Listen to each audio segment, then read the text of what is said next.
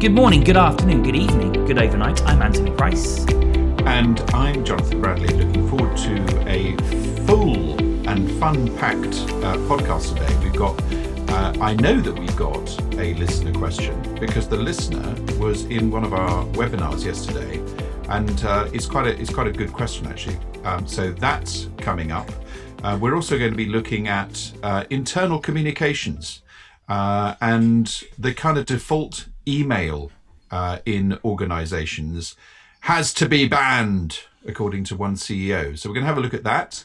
And we've also got your wonderful contribution, Ant, starting with, what is the big thing happening at Seedle right now? Oh, well, very exciting news. And good morning, good afternoon, good evening, everybody. So we are moving our offices. So we have now our first proper office, if you will, because as many of you all know, Seedle is relatively young. It's only a year old. And of course, launching in a pandemic meant that taking office space was a bit kind of risky and also unnecessary. So I'm pleased to say that this morning we got our keys to our offices, which we are having kind of a load of hot desks in there. And there will be a couple of static desks, but most people will continue to kind of work from home and then they'll come to the office. So it's very exciting, Mr. Bradley, very exciting indeed. It sounds very exciting, and I'm very, very happy that I have been invited. But as soon as I was ready packing my bags, I was told that I can't come until September, which I'm a bit disappointed about because I was all ready and willing to go out and spread my oxytocin everywhere. Yeah. But I can handle it. I can wait. So for the listeners' benefit, JB's a little bit on edge today because, and our studio audience, if you will, that watch or listen to these webinars, ordinarily we have our cameras on. So the live audience can see me, but they can't see JB. In fact, I'll turn off the graphic that's currently on screen. And JB, unfortunately, is just a kind of a static face. And there's a big symbol above it saying that his broadband connection is poor. So he is image only, which means ordinarily we kind of make eye contact when it's each other's turn to talk. So today we're going to be kind of fumbling around in the dark, trying to work out how to do our various handoffs to make it look seamless. But JB, before we get going into the topics, I must ask, what's the latest on the bongo? And for the audience, bongo is not a play on words. It is his camper van. Okay, so I have to put a word of warning here, and please don't try this at home. I don't know how legal it is, but anyway, me and my missus went to a pub on Sunday night. We had a few, and a few more, and we parked the bongo outside the pub in the street in this little village, and we stayed in the bongo all night. I got about 3 hours of sleep and had to do an early webinar at 8 a.m. And I felt like a mole that was still kind of intoxicated. How unprofessional is that, Ant? Really, I should know better at this age. But occasionally, don't you just have to let your hair down and be a normal human being rather than this thing that everyone expects you to be? I'm only normal, I'm only human. And it was just great fun, and we thought we were going to get arrested, and it was quite fun. It was a little bit, as well, we don't take many risks at our age. When you've got kids and stuff like that, you've got to be a bit more careful. Anyway, so that's about as risky as I get, everybody, sleeping outside a pub. He mentions he likes to let his hair down. I don't have that luxury, but thanks for JB for the metaphor. So each week you'll be aware, ladies and gents, we always ask JB for his updates. He used to be on the progress of his shed, which I say his shed, his home office studio thing that he built from scratch. Now that's complete. His latest project is the camper van, whereas most weeks my life seems to just blur into one life, which is many children, football matches. The middle son has just joined a cricket club, so that's now the summer kind of Oh, wow. I guess, tied up for cricket things. So all very exciting, all very good. So as ever, as JB says, we've got our topics, but we've also got listener questions. We have, as ever, our live studio audience who can submit questions in our Q&A box. And also we can ask our listeners via the podcast platforms to submit. And we do have some questions that have been sent in to globalleadershippodcast@seedle.com or globalleadershippodcast@gmail.com. They all come through to us and we go through them each week. But I want to start, if I may, JB, with the news this week, once again, where a company is in the headlines for all the wrong reasons.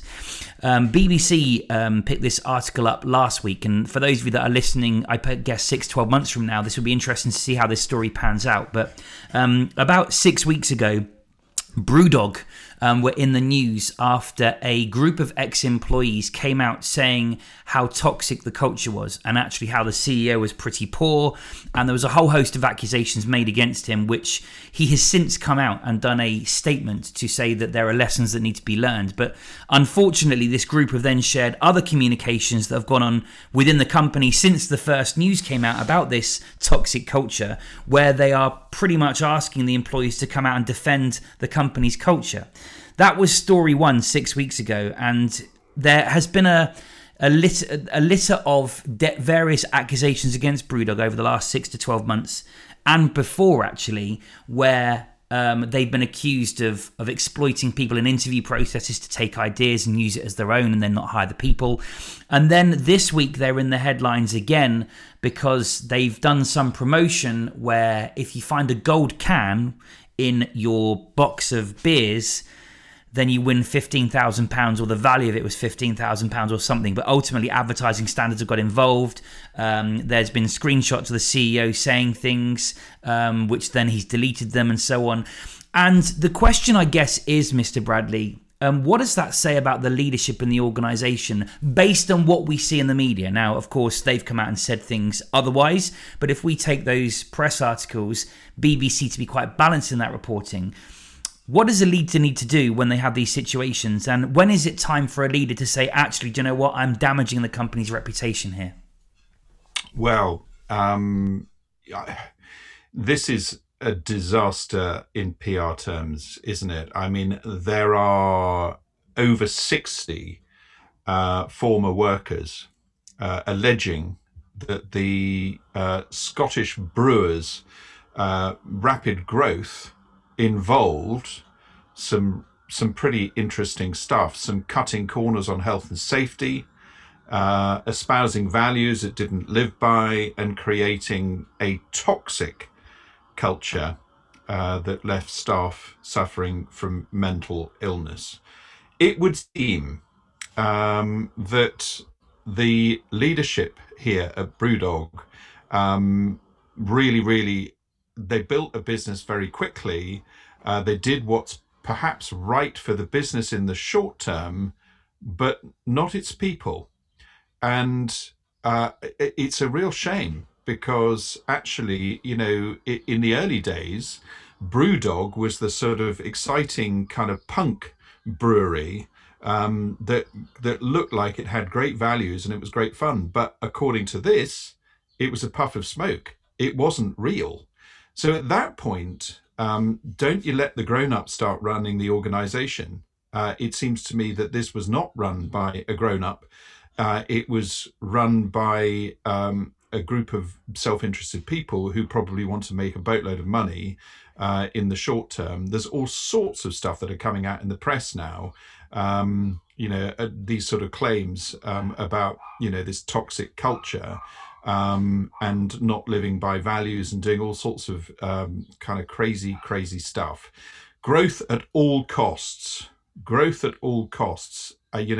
many organizations have we been in where you hear this term growth, but at what cost? I have a thing about GDP. I think, yeah, it's great, but it's all about revenue. What about the costs? What's the net profit? What's the net? And when you take into account people's well-being, the way that we treat suppliers. I mean, I haven't seen anything reported about the way that BrewDog treats suppliers, but I wouldn't be surprised that it fits in quite neatly into the toxic way that this company seems to lead its business. So it would seem to me that the grown-ups need to take control of the business and get this toxic nonsense out of it. Don't you think, Anne? I hope you're still there. Am I talking to myself? No, I'm still, good. I'm still here. Hopefully you can see me, because I know your download speed's okay. It's your upload speed that's poor. I would agree with you. In fact, actually, sometimes what I find more interesting with some of these articles is to read the comments. Remove the keyboard warriors. Also remove the people that have a vested interest in the company's success, etc. And what we would be thinking, I suspect, is that the leader, to your point, JB, has put the business before its people. I have a ton, not much, in fact, none at all. But if I was to have sympathy, it would be that I'm aware that they went through a series of investment funding rounds, which means that there are probably some relatively aggressive KPIs that need to be achieved in order to meet the expectations. But as you say, JB, I think as a leader, we have to do what's right for the business and its people. And if you've got a high voluntary attrition, ironically, it's going to harm those aspirations for the business anyway. I think one of the biggest painful things you can do in most businesses is damage the company's performance by losing people. Now, if BrewDog in this situation have decided that actually there's enough of a talent pool out there for a lot of the roles that actually can churn very, very highly, then we can treat people like rubbish. But I'm acutely aware that there were some relatively senior people that have also come out saying it's not a great place to work. And this, I think, kind of feeds into what we've spoken about in previous podcasts, is that actually the leader needs to understand that if they don't put their people sometimes before their business, and was it, the culture eats strategy for breakfast is another phrase that you've said before, JB, we have a problem. And I think, unfortunately, you almost have to wonder whether this latest PR gaffe around these gold beer cans is almost a own goal by the company, thinking it's a way to put themselves back out there. Or maybe they are deluding themselves to think all publicity is good publicity. Maybe, just maybe, their sales went up after their last thing about their culture. But I hate to say it, I did drink their beer a few years ago, and someone told me back then about this story where they were hiring marketing people and basically didn't hire the role and just took all their ideas and gave it to the existing marketing team because they insisted as part of the interview process, all these marketing people did it. And after I heard that story, I stopped buying their products. And interestingly, I went to the supermarket yesterday and the BrewDog shelf was full. And I made a point because they were replenishing it. I said, have you just filled it up? He said, no, we're not. They've dropped in sales. And I think that's linked to the reputation. And this is where it gets interesting, because as a consumer, do we now start to value a company's product based on what we know to be its culture? Because if we really want to kick this subject about, why are we therefore buying from clothing stores that may manufacture or buy in goods from very low-paid countries, for example? Because I'm guessing cost-wise, the price is good enough and I will therefore ignore that piece. But clearly what has happened in the case of BrewDog is that there are now a number of people boycotting the product, which ironically can harm the existing employees. I have seen some comments out there going, let's not sabotage it for the employees that remain. But I have to say, at what point does a CEO of a company realise that they are going to end up killing the business because they're not learning or evolving? This has not been 6 weeks of misery. This has been a couple of years, and it's just come into the public domain from what is being said in the media. Well, so it's described in various articles as a culture of fear. And, BrewDog hasn't been around that long. And to have a culture of fear is not a way to run any organization, and it's not a sustainable business model by any stretch of the imagination. You can create a business with a culture of fear. I think it's fair to say. You could create a business and get everyone being, you could extrinsically reward them with incredible amounts of money. You could do all sorts of things, probably blackmail them and all sorts of things to get them to do what they need to do in a very short space of time, massive staff turnover. Your job is to set this business up and sell it as fast as you possibly can within 7 years, and give it over to a venture capitalist fund, whatever. It is possible to do that. But what's the cost? What's the cost to the suppliers that you put out of business? What's the cost to the mental health of the people working in that business? And the reputation within that industry, within that sector. These are all massive costs that need to be taken into consideration. In the short term, there are lots of businesses that are set up like this, and then they kind of disappear. This is not a sustainable business model. This business needs to be either taken over or a new management team put in place, surely, because if you've got a reputation built on fear and a toxic culture, you cannot come back out of that. I was about to ask that question. I was about to say, do you think that the management team can survive this? No, I don't believe so. You get rid. If that company was part of a bigger company, an offshoot, and it was run like that, I would accept that shareholders would be screaming at me to get rid of, number one, the CEO.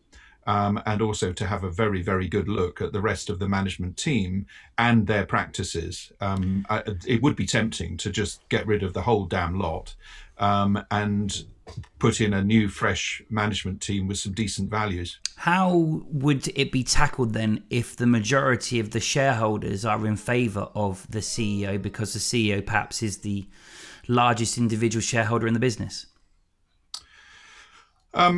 Well, then, I think that you need to have some seriously big, honest conversations with the CEO to change the way that they work. But, I think it would be a board of directors and shareholders that I don't think I could personally do business with. I would probably resign myself.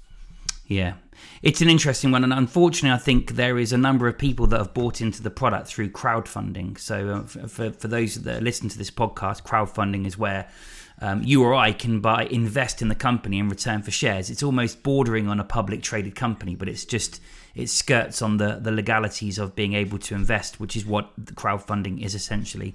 And what they have, of course, is lots of people that were consumers of the beer. I think actually BrewDog were turned down by Dragon's Den, if I'm not mistaken. I think they were one of the ones that got away. But in any case, it's a useful lesson for all of us that if you are a founder, CEO of a business, or you are given complete power and control over the entire business, that people can vote with their feet. And these days, in the world of social media, the behaviours a CEO can display is now accountable. Okay, there isn't any video evidence or audio evidence or written evidence of the aggressive culture because it is, I guess, subjective and it's a multitude of experiences for people. But it becomes quite obvious when we really begin to investigate it that this business probably is not the sort of business that consumers want to buy from. But at the same time, how do we mask it if we have that culture in the business? Because as I said earlier, there are a number of retailers that have been in the media in the last 10, 15 years where they have been, manufacturing their goods in sweatshops or importing goods from China. And whilst there are supplier agreements in place, I think we all know, and I think we all turn a blind eye, to be honest, about probably what goes on in those manufacturing or supply chains. Fortunately, in our business, we don't have that problem, but I'm very aware that some of our listeners' businesses may well do that. And actually, there is a question, I suppose, for us as leaders to check our supply chains, cultures, to make sure that we are funding those right people. Do we really want to invest in companies that have that type of culture for their people? So leader not only has responsibility to its people, it also has responsibility to its customers to demonstrate that it's good to its people, is kind of where I'm thinking this article has motivated me to think more consciously of. I would not want to be invested in that business right now. No. I don't think it has a long-term future. I think it's peaked, isn't it? I think it's peaked. It's one of those brands that basically it will probably it will be bought, won't it, and disappear into some great big sort of monolith. The management team will go through the acquisition. The brand will then be, we've listened, we've learned. Look, the truth is, I suspect, I hate to say it, some of the stunts that they've done clearly have got them the media awareness. But I'm fascinated to see what the retailers do in their relationships with them. The likes of the supermarkets. Are they going to want to stock their goods? Are they going to reduce the shelf space? So JB probably has his camera off, by the way, not because he's got internet issues, but because he's got a party going on in the garden. Oh, can you hear? So there's builders crawling all over the place. They're not on my shed, but in fact, they probably could be. If I haven't got foxes, I've got builders, and they're all out having good bants and laughs. I could shut the door if it's too noisy. Does it really sound like a party in the background? No. I can let's just hope the builders don't, do anything more obscene. Adult. Yes, they do get a bit fruity in the afternoons. I'll give you that. Yeah. So we should be safe for the rest of this podcast.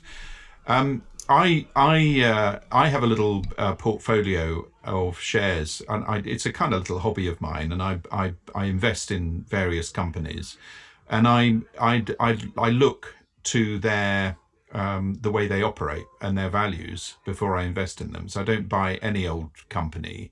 And I have to say that my portfolio is doing really quite well. And I'm not, bragging, but I pick companies where I perceive, and there's good evidence that they look after all their stakeholders.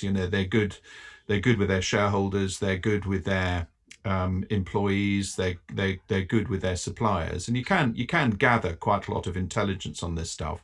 And do you know what? They actually, my little share portfolio is doing really quite well against normal benchmarks.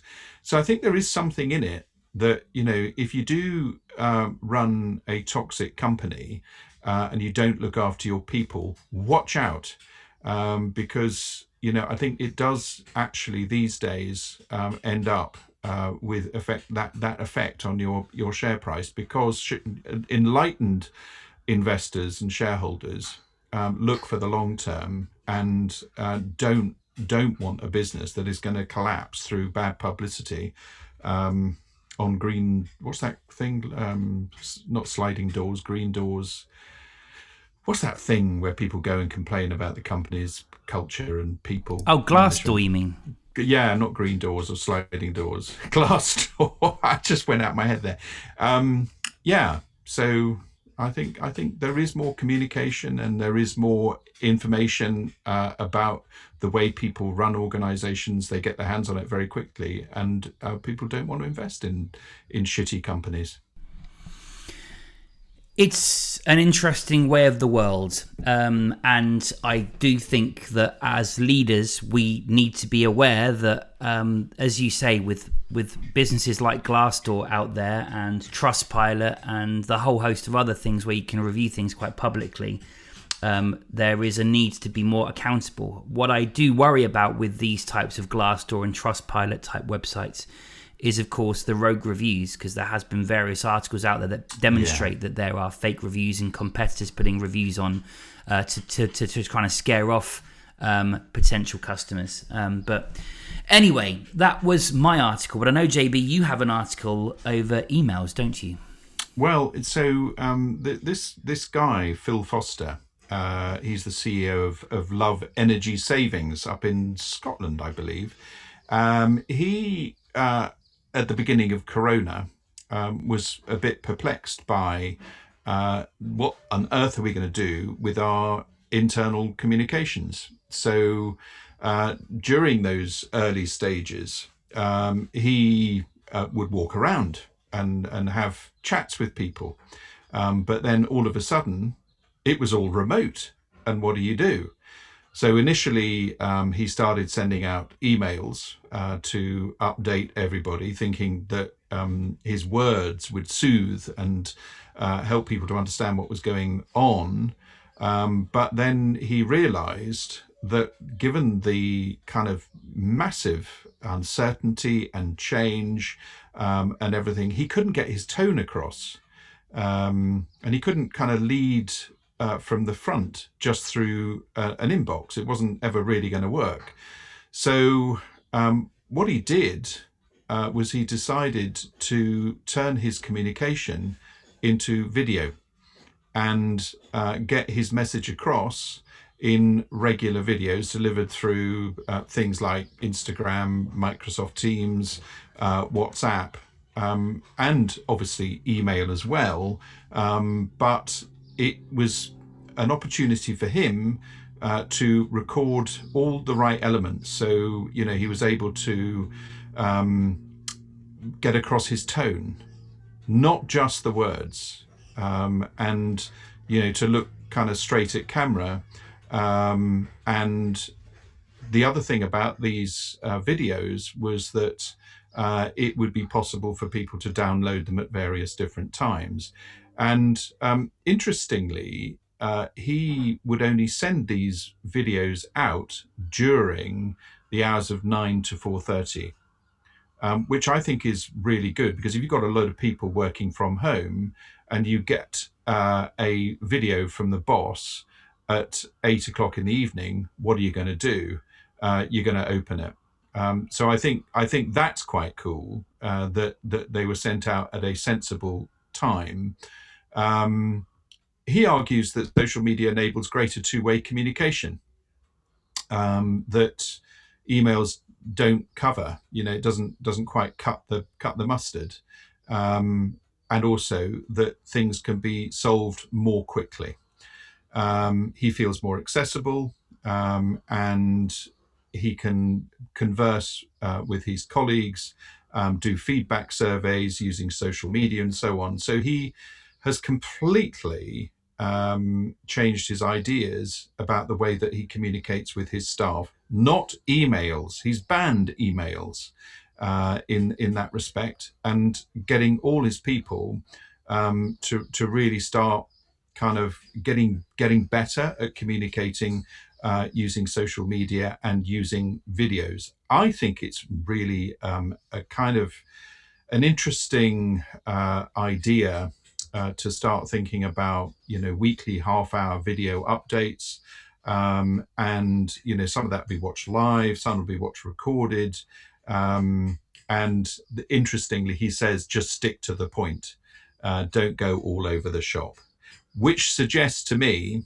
that people in the video communications world, the virtual communications world, are probably going to do quite well in the next few years, because there's an awful lot of people who are probably a bit shit at talking to camera.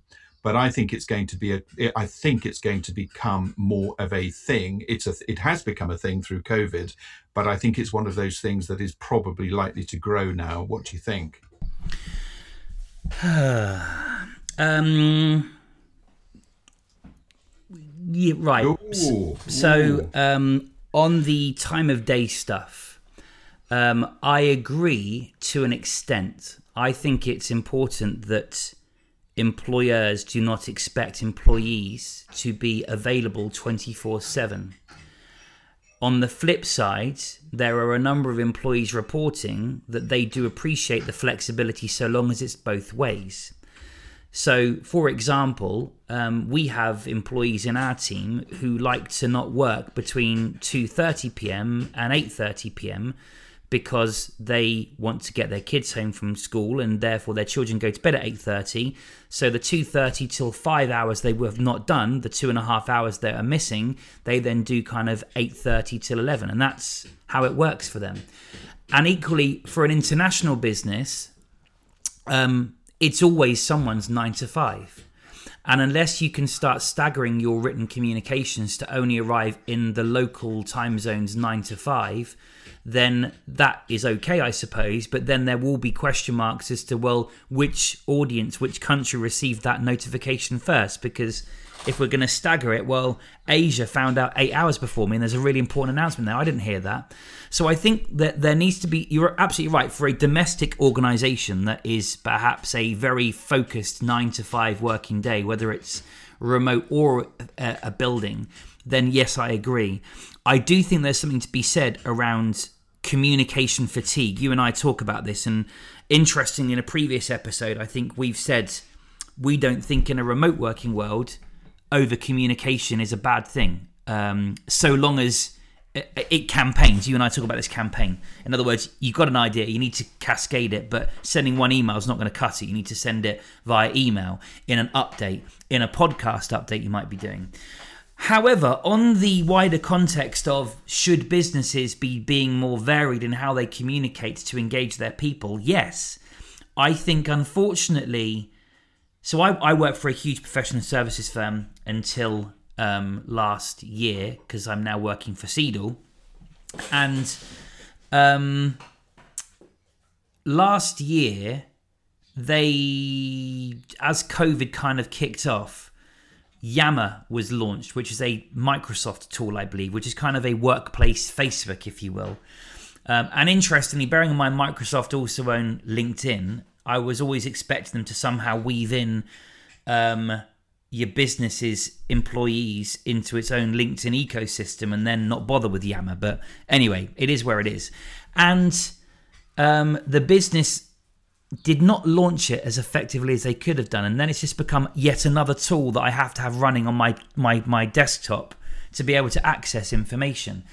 And the one advantage with email, of course, is that it's probably the one that we do check into most. However, I'm also aware that company update from the company, or internal comms as the sender, doesn't mean that guarantees opening. So I think perhaps the method of communication is one part, but actually what's in the message needs to be better written, better for the recipients to receive, and actually have a reason that each week I read it, there is a reason for me to read it that isn't just corporate guff. Because there's always going to be employees that just don't bother with that stuff. But if there is a compelling thing to look into, then I think that's useful. Equally, I think if it is a standard email that's an update, it needs to be seen as an update, and therefore when there is an important announcement, there is a different email address. So when I ran an internal learning team for this professional services firm, we decided we were not going to do updates from learning and development. It was actually going to come from a different person each month, with the same subject line. This month's course recommendations from Joe, for example. And therefore, what that meant was that people were seeing, it's the same content, but it's this month it's recommended by someone different. So I think you can be creative in it. I hate to say it, I still think email wins over all other things. However, I do think there's email etiquette. I think reply to alls when there's a big thread can be incredibly dangerous. That's where Teams does come into its own. But if I'm looking for a file, the first thing I do, if it's not in my documents, or my documents if I'm using a MacBook, is I go to my email and search the file name or the person that I know that sent it to me. And unfortunately now we are starting to lose our stuff, because did you send it to me on Teams? Did you send it to me on WhatsApp? Did you send it to me via email? In fact, just today, this article, you and me had to hunt out, and we had the discussion off air. Did you send this to me on WhatsApp or Outlook? So I absolutely get that businesses have to evolve, and in fact, we, as you know, JB, have had clients. We have a radio station, so if any of our listeners of the podcast or in the live audience are not aware, if you ask your smart speaker to enable Radio Seedle skill, so that's, I'm not going to say the word ALEXA because otherwise it will kick off in our audience's rooms. But if you ask it to enable Radio Seedle skill, it launches a radio station. And we've had clients come to us saying, we love your radio station, our employees are listening to it, but actually, can you build us one, please, for our business? So, Jonathan Bradley Limited's own radio station, to your point, that can play that music because it's on in the background anyway, but then you intertwine updates from the business in between the music. And as you and I know, JB, from our radio background, that radio is a great secondary activity. So if it's on in the background anyway, it's kind of things you're zoning out to, but actually it means that it's always on, whereas a intranet page or an email requires someone to mechanically do something to engage with it. And actually the broadcast, to make them aware, is just the email ping going off, and then within 3 or 4 minutes it's probably gone down off screen if the emails are frequent. So that's my take. Do you know, my feeling on this is that it's what the hybrid is a term that kind of is being used so much at the moment, particularly with people deciding with their companies, whether they're going to be working from home or whether they're going to be working in the office, or whether it's a combination of the two. So if you've got email, if you've got WhatsApp groups, Microsoft Teams, Zoom, whatever it happens to be, you've got all of those things going on. I quite liked the tone of this guy's story because when you've got a video coming out from your CEO on a regular basis, and you can download it when you want, you can go to the back catalogue and look at what the CEO said 6 months ago about where the company was going and what's going on and how it's going to be. I think for some, seeing the CEO or the senior leaders having a conversation about the business is going to be more powerful than just an email or just a WhatsApp. So I think this is where I think a lot of organizations could win by getting their communications right in terms of the right amount of Zoom and the right. And I'm going to make a sort of distinction between video communication and virtual communication. So what I'm talking about here is that Zoom, Microsoft Teams, Adobe Connect, all of those things, that's kind of a given now to me. That's kind of, we need to be on this. We need to be good at our Zoom, and I think a lot of organisations make good changes regarding that. But I think at the same time, rather than just relying on an email communication to all staff, wouldn't it be great if the CEO just got his phone out or her phone out and talked into it and say, I'm gonna tell you how it is. There's 3 things I'm going to talk to you about today. Firstly, blah, blah, blah. Secondly, blah. Thirdly, blah. And I will update you again on how this is evolving in the next couple of days. If that was something like a merger, an acquisition, or, something that was really big happening, a new shareholder. I think all of that is going to be quite exciting for people to get into. And I think there's a bit of a phobia for a lot of senior leaders to actually speak into their phone, record it and get it out. I think it's, oh my God, that's for kids. No, actually, it's for grown-ups. We all get on our phones and do chats with other people. We need to take that and put it in the office and be a bit normal with it and just do a video and say, hi, I just thought I'd update you. We are looking at, making some changes to our, sales division. That is for sure. I know a lot of people are thinking about this, and I'm just going to talk you through some of the main points that we are under consideration. I can't tell you everything, but I'll tell you what I do know.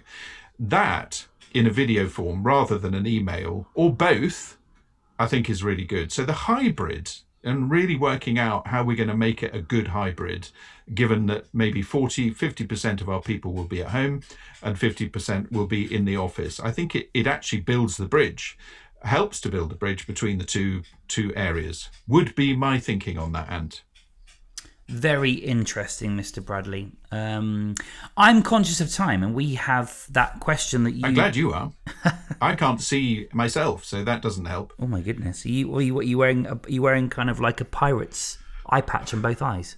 Well, I tell you what, I'm going to risk it. I'm going to put my. Can you prepare? Can you be ready? I'll be ready to ramble if you disappear. Let's. Okay, here I come. I'll just make sure my hair's in place. Here we go. This only is going to be exciting for the studio audience, of course. Back in the game. So nothing's collapsed. Nothing's fallen over. I am now visual for those in the audience. I know that it's probably underwhelming for you, but there we are. Here I am. If it starts going a bit funny, I'll just turn my video off. JB normally has a little spotlight on his face, but I've noticed he's not on today, or is it? Oh, that's because I didn't think I was going to be live. So put that little. There you go. See. And now we're back. And now you see the audience can see that beautiful face, and I can see whether you're kind of going, giving me the eye to go, I want to talk. I think we coped all right by not having cameras on, although I still prefer it with it on, Mr. Bradley. So. Well, it could be argued that it's better. Who knows? So did you write down the question from yesterday from our audience member in the webinar? No, not at all. That's a very good point. Because you said, oh yeah, they asked a great question. I was like, oh good, I'm glad you remembered it. Oh. I can dig it out if not.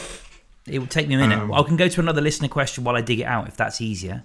Well, you're quite good at that. So there we are, miscommunicating. So my error, and I'm happy to hold up my hands in the air and say my bad, because I assumed that you would have it on your screen and you would have taken a Photoshop thing of it, a screenshot. That was my bad assumption that you were going to do that. So sorry about that. No, it's fine. I have found the question now. You're pleased to hear. You're amazing. I don't know how you do it, Ant. In the back end, it has a log of all the... But I thought you'd written it down, so it was going to save you logging into it. I can't. I can barely talk, let alone write. This is true. So to give the context, because the question has context to it. Yesterday, we were doing a consultancy piece of work with a global organisation with a group of leaders across the US, Cayman Islands, Bermuda, all that type of part of the world. So, by the way, the backdrops were very impressive because all their cameras are on. Oh, blue skies, sea views from their offices. Breezy, beautiful palm trees. Anyway, meanwhile, in Ramsgate and Hampshire, Church Crookham, sorry. I'm not allowed to call it Fleet.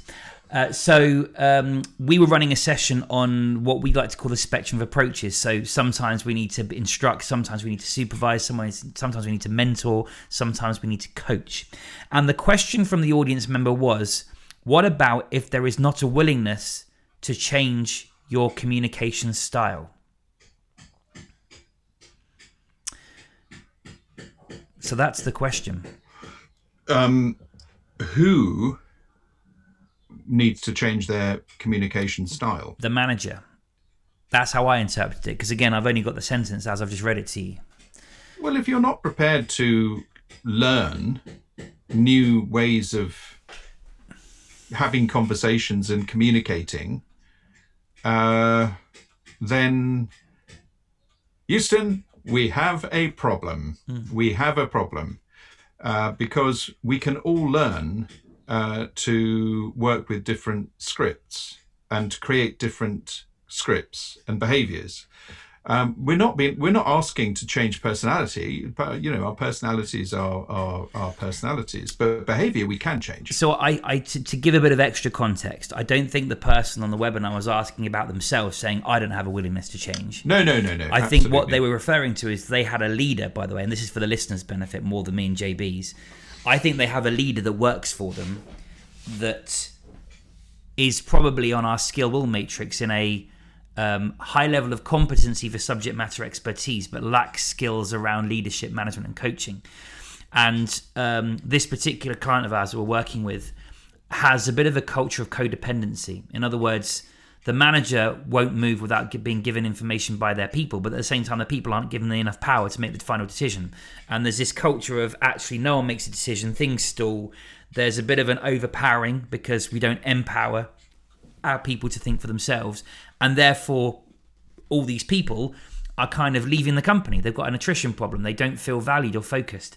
So I think the reality is, as JB says, if you were to put that manager on a skill-will matrix, it sounds to me like they may have a reasonable amount of skill, but they really lack the will.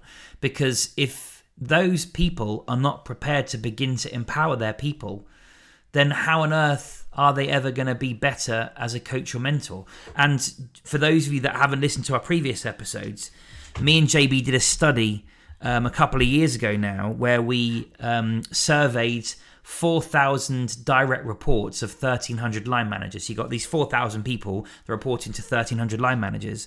And we asked these 4,000 direct reports what their boss's default style of communication was. Was it an instructor? Was it a supervisor, a mentor, a coach? Actually, it was just instructor, mentor, coach. But anyway, and what came out was that the more instructor-like the people manager was, the higher their resignation rate was. Not their firing rate, but their resignation rate. They had more leavers than the coach-type leaders.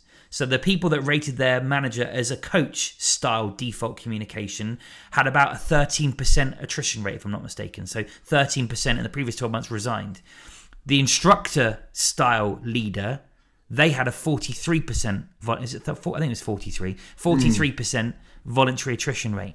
Now that says to you and me as a leader, if we don't change, guess what? It's a self-fulfilling prophecy. Because if we're having to hire new people all the time, then yes, of course you're going to have to instruct these people, because for the first 3 to 6 months, they don't know what they don't know. And if you don't stop losing people, that is always going to be your default style. But ironically, those people that have been with you for more than 6 months, you need to move to mentor and coach style, because then they'll stay for longer. And our data tells you that. So that would be my take on this. You know, if a leader is not willing to change, then actually I would be interested for the person that asked this question to consider reviewing or comparing their voluntary attrition rate with other people that do change their style to be mentor or coach-like. Because I can bet my bottom dollar that the people that are more mentor and coach-like have a much lesser resignation rate. I use resignation rate because it's a layman's term. Versus those people that are sticking as, I'm going to just direct my people. I'm just going to instruct my people. I'm just going to supervise. I don't believe in empowerment. I don't believe in them thinking for themselves. That would be my take, JB. When you say you bet your bottom dollar, what is your bottom dollar? Just one. I've only got $1 left in my pocket. You've only got one bottom as well. Bottom cheeks too. Is someone at the door? I've got some of those in my top drawer, which will never, ever be used again, probably. Ant has now shown a dollar. For dollar bill. That's my bottom dollar bill. Yeah, that's your bottom dollar. Now, Ant, how important is it for people to be authentic at work at all levels? Very. On a scale of 1 to 10, how important is it for anyone to be authentic in an organisation? I would say 9. There are some times when we can't be authentic because our corporation tells us not to be, and that's why I wouldn't give it a 10. What are the factors that reduce people's authenticity, do you think? Pressure from above around performance, and also a lack of competence of the individual to understand the styles of communication for their people. Because I often, as we speak about regularly, too often a leader is promoted to a people manager position because of their technical expertise of the role they used to do. I was a great lawyer, now I'm going to manage lawyers. I was a great salesperson, now I'm a sales leader. And I think, unfortunately, leaders of old were power over based on their competence. But what has been realized by the forward-thinking organizations is the role of a people leader is 90% different to the team's roles and responsibilities.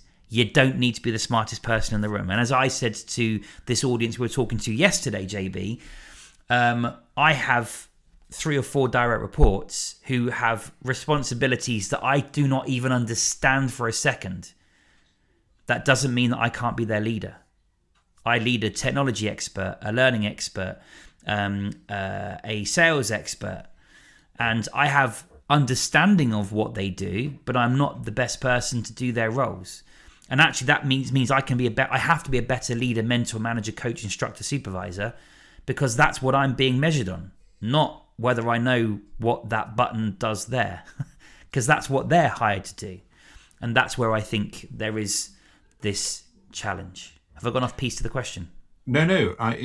So what I love about this question, how important is it for people to be authentic at every level inside organizations? The usual answer is very, on a scale of 1 to 10, 10 out of 10, 9 out of 10, right. There are an awful lot of people in organizations who are going around being inauthentic. Why? Because they are controlled. They are controlled by other extrinsic factors. They are controlled by micromanaging bosses. They do not have autonomy to make decisions, to conduct their work and their lives at work in an autonomous fashion. The more autonomy we can give them, the more authentic they will be. You are given your authenticity by being autonomous. If you are controlled by other factors, I think you mentioned, maybe unrealistic targets from above.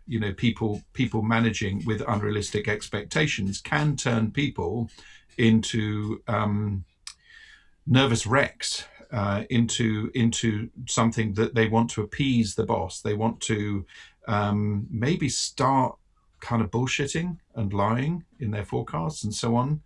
We know all about that in our lives, with sales teams where you have individuals who start bullshitting and they just, lose it a little bit. So people can lose their authenticity when they lose their autonomy. So I want to make this direct relationship between giving and supporting autonomy, not taking it away. So we don't seek to take control, we seek to give control. We give control, we don't take it. Taking control is an automatic approach that a lot of leaders and managers take that actually reduce autonomy. In addition to that, we need to gauge the right level of challenge for everyone inside the organization, including the CEO and everyone else in the business. So we want to give confidence to everybody's competence. This is the biggest motivator for people at work, is to have confidence in their competence. If you give them too big a target, a too big a challenge, they will become demotivated. Too little, they will become demotivated. So we need to make sure that we are gauging the right challenge and creating the optimal challenges for the organization and its people. We need to give individuals and teams their autonomy and give them confidence in their competence. We do all of those things, then we have a much higher level of performance in an organization. If we refuse to learn to adopt those strategies, that way of thinking, we are basically making ourselves irrelevant, and a whole load of people underneath us irrelevant over the next few years too. We can't afford to do that. We've got time for one more question, which has been sent in by email. Our live audience have not submitted any questions today, which, hey, we often see that. They like to observe or listen in the background when they crack on with their work. This question reads, I was on one of your webinars last week when you spoke about the Great Resignation. Just to pause it for a second, we were talking about the fact that there is a likelihood to be there is a prediction by, I think it was a survey done by Microsoft and the World Health Organization, which suggests many countries are going to experience high levels of resignations this year, up to 40% in some countries. In the US, 42% of people are going to leave their roles if they're not able to continue working remotely, or certainly have some flexibility in that. And we kick that subject around. Anyway, the question is, what single tip would you do as a leader of a business to mitigate that risk? I have an easy answer whilst JB reflects, which is invest in your people. I was doing an event with another client last week, not the client I was talking about that we're working with yesterday, but last week. And I was interviewing in a kind of fireside chat event about these leaders' career histories. And I don't know where my notebook is, but I want to read it verbatim, but I can't find it, so I'll paraphrase, and hopefully I get it about right. And basically, this leader said, if we need to keep our people working for us, we need to help our business understand that people are choosing now to learn rather than earn.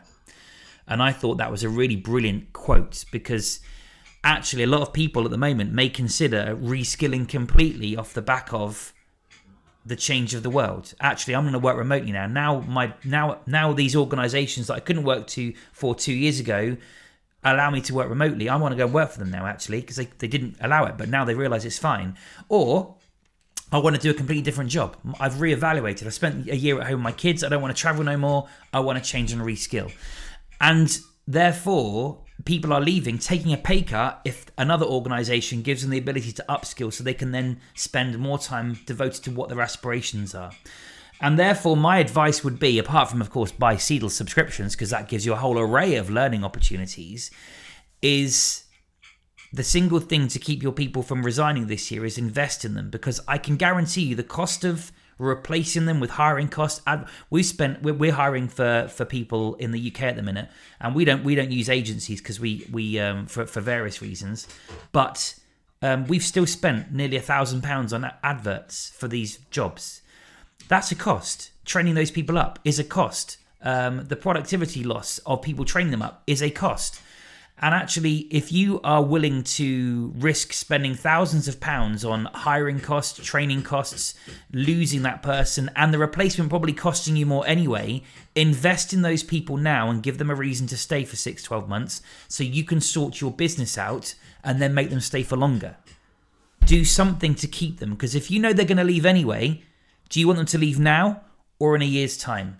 And that's only an answer you can answer, but I can suggest you probably want to buy yourself some time if you can, especially if it's not a pay rise. Because interestingly, there was a really interesting survey which I haven't found since I saw it, and it was on social media, and it said that 90% of people that get a pay rise when they're asked to leave still go on to leave within 12 months anyway.